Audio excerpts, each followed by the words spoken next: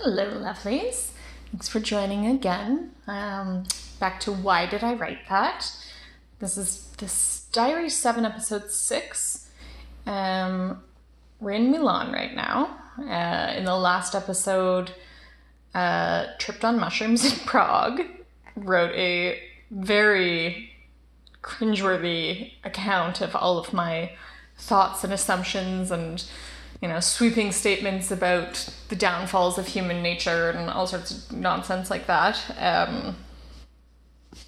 For the first time on this trip, get absolutely convinced that MK has left, and that, I'm going to be making my way through Europe on my own after this. Which sort of ends in what I would now identify as gaslighting conversation. So we're back, still in Milan. It's now Sunday, September 20th, 2009. I awoke this morning before MK, got dressed, and went to the computers to check about trains to the small city outside of Milan that the girl on the plane had suggested we visit. I couldn't figure out a schedule or cost for the train, since the website is totally useless.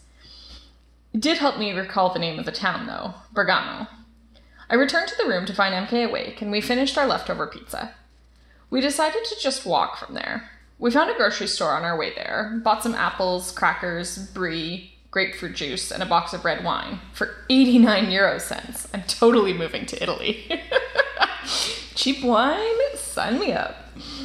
Once at the train station, we found that the train goes to Bergamo every 2 hours, and we had just missed one by about 10 minutes. So we bought return tickets and had a little picnic of cheese and crackers in the train station while we waited. The train came at 1:10 and was about an hour. Arriving in Bergamo, we soon found that we were right in the middle of siesta and none of the shops were open. Most reopened at 3:30 or 4. We saw a few spots to rent bikes, so we waited for one of these to open, while enjoying half of our box of wine on a bench, and then went in to inquire. Turns out they needed days advance to do a credit check or something, so we were not able to rent bikes.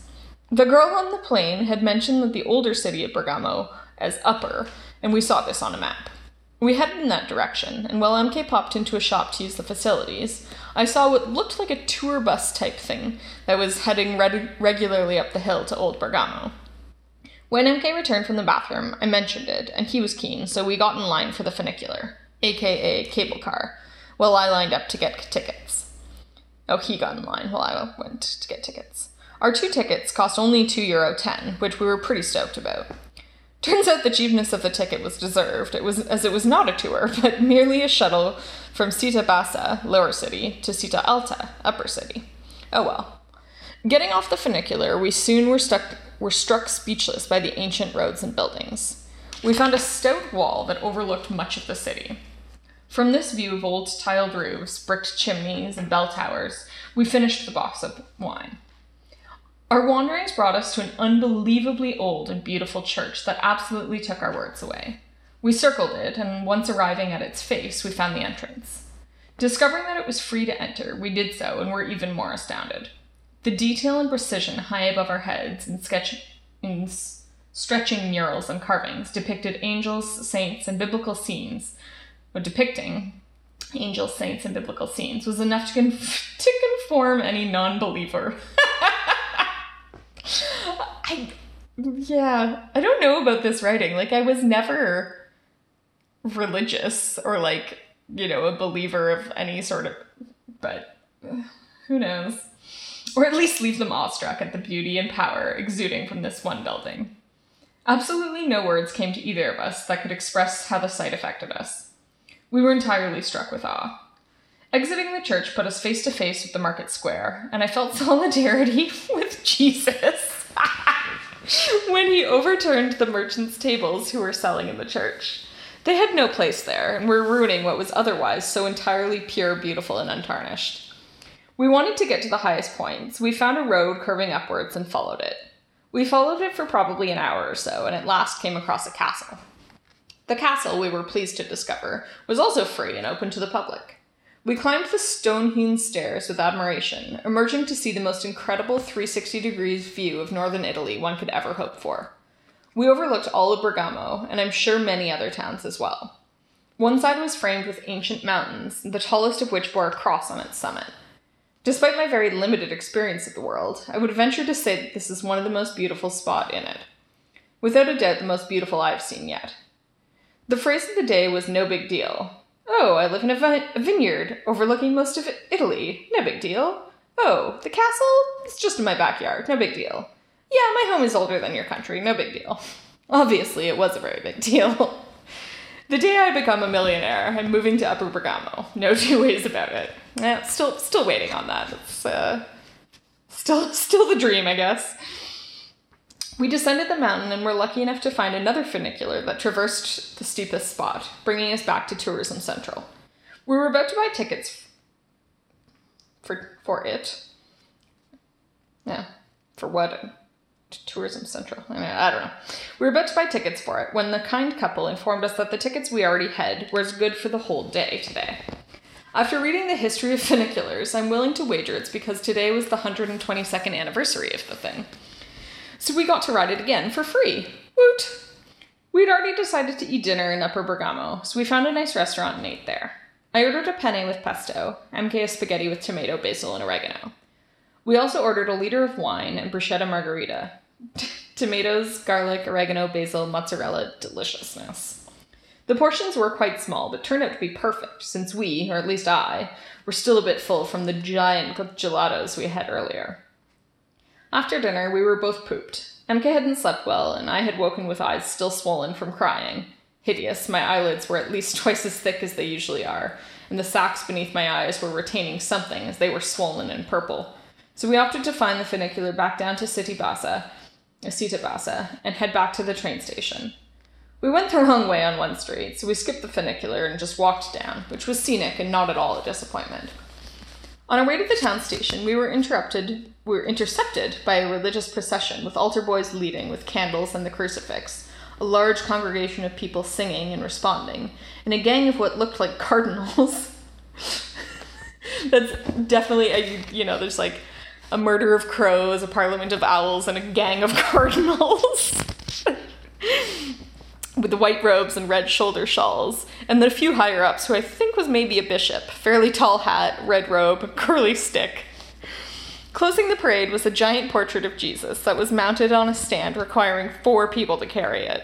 I witnessed the switchover from bearers and saw 2 of the old men who took it up refuse assistance from younger guys who offered to help bear the load.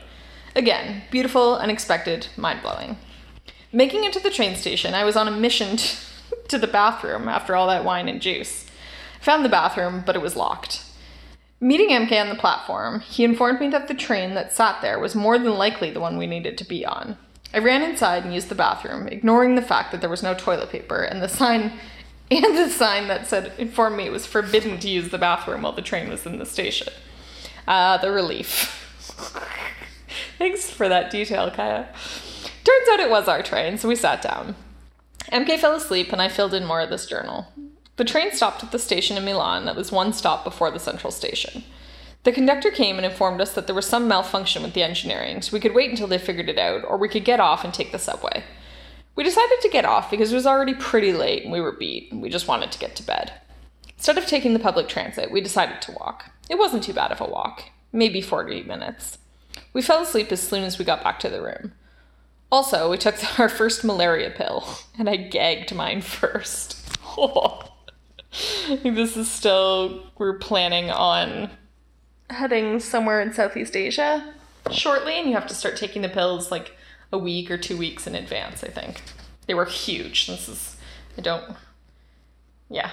why I gagged on them. They're gigantic pills. September 21st. I woke up about an hour before the alarm, itchy. I had had a few bites yesterday, but nothing compared to what I woke up with this morning. At first count, I found 15 bites on one hand. And as the day progressed, I found more and more, covering my feet, legs, shoulders, arms, hands, and face. Ugh, I feel like a leper, and I look like I have chicken pox. Oh god, that's awful. I do react very violently to bug bites. Like, I get swollen, and I get super duper itchy, and they're red, and they're raised, and bugs seem to be attracted to me, but this experience was awful. It was like head to toe, itchy, just terrible. MK has a few as well, but I guess I just react worse or something. And there you go.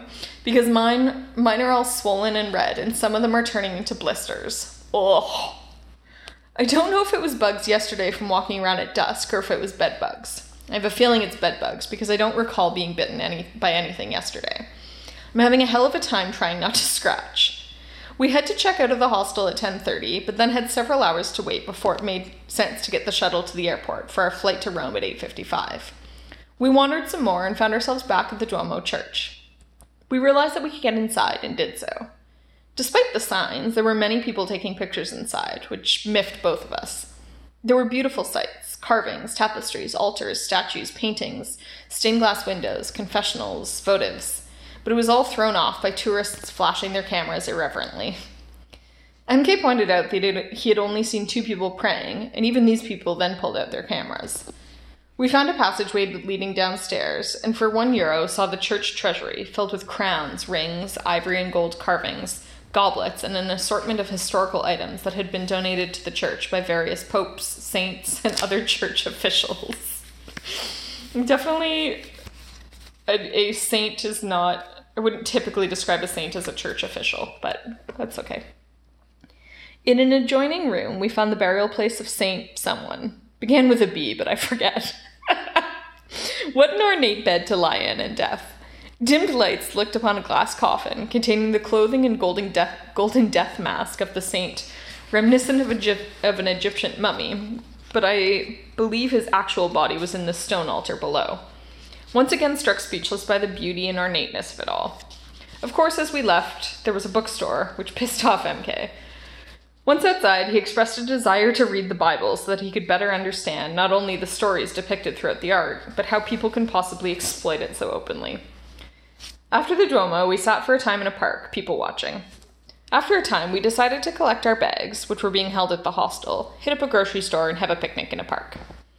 Once getting the food to make cheese and tomato sandwiches, orange juice, yogurt, and a box of wine, we collected our packs. We saw on the map that there was a park between the hostel and the train station, where we were going to catch the airport shuttle. So we headed there, and were quite disappointed to find that it was more of a boulevard between highways than a park, but we sat there anyways. We ate our sandwiches and yogurt, drank our juice and wine, and played cards. At about 5 o'clock, we headed to the Station Centrale and caught the shuttle. While we were buying a ticket for the shuttle, we had a gentleman come up to us and ask us where to find a hostel. His name was Ian, and he was from Cardiff, Wales. MK gave him our map, since we don't need it anymore, and pointed out Hotel Eva, where we had stayed. Then we were off to the airport. Malpensa is pretty chill and slow, so check-in was a breeze, and we sat for an hour and a half for our plane to arrive. Getting off in Rome, we took a train to the Terminale main station. Luckily, we saw a small map at the airport, and I took a picture of the area of the Terminale and the hostel we had booked, the Mona Lisa hostel, because when we got to the Terminale, everything was closed, and there was nowhere to get a map. We found Via Palermo, but the number 13 didn't seem to exist. The number skipped from 12 to 20, and these were both government buildings. I didn't even mention, getting to Rome, so we've just arrived in Rome. We got into a taxi, and, our taxi driver was definitely... or seemed to be on coke or something. He was just very manic and wild, and at one point we were stopped at lights, and he got out of the taxi and went over and was screaming at another driver next to us and banging on that guy's car and just going off. I don't know what he was yelling. I don't speak Italian, but we're just sitting in this taxi being fuck, should we get out? Our bags are in the trunk. Are we safe with this guy driving us? He was an intense man. Okay, so here we are. We're back on Via Palermo. We're trying to find our hostel. We wandered up and down the street several times, reading names on buzzers and checking for number 13 again and again. We went a few streets over to the Apollo Hotel and asked the man at reception. He gave us a map and showed us where it should be, although we had already been there, and then tried looking it up in his hotel registry, but no dice. We bought some internet time and looked it up. We found info about it, but on going back to Palermo, we still couldn't find it. Being about 2 a.m. at this point, we were both pretty tired and pissed that the hostel didn't exist. On our final shot of walking up the street, staring at numbers, I on one side and MK on the other, I noticed a group of three guys a little behind me who were stopping when I stopped. This made me a bit nervy, so I made to cross the street to MK's side. That's when one of the guys approached me and said, "Hello," and then his arms were out and reaching for me. My first reaction was that he was going to grab my boobs. But he grabbed my purse, which I had over my head and hanging in front of me, with my pack on my back. I held onto the top and pulled it back from him, and in a flash MK was after him. Even with his pack on, he could have caught the bastard. But there were still the guy's 2 buddies to remember, so MK didn't go too far in his pursuit of the one who grabbed my bag, in fear that the other 2 would have come after me. They ran away, leaving MK and I full of adrenaline and pissed. Oh... It was such an awful experience. This dude, trying to pull my purse off of me and me, tugging on the other end, pulling it back out of his grip. And literally, they ran away and then stopped, half a block ahead of us and just, were laughing about it. Ugh. We decided that the search for the Mona Lisa hostel was a dead end, so we set off ringing buzzers of other hostels to find a place. The first place told us that they only had 1 room and that it was €80 cash. Fuck that. The next 2 or 3 told us that they had no vacancy. The last one we tried said that she had no rooms, but her neighbor might. She talked to him, and he said that yes, he had something in the next building, Hotel Esposition. We followed him, and he led us to a room that already had 2 people sleeping in it. I felt so bad for barging in and waking them at 3 a.m. It was tough to fall asleep due to the mixture of itchiness and adrenaline.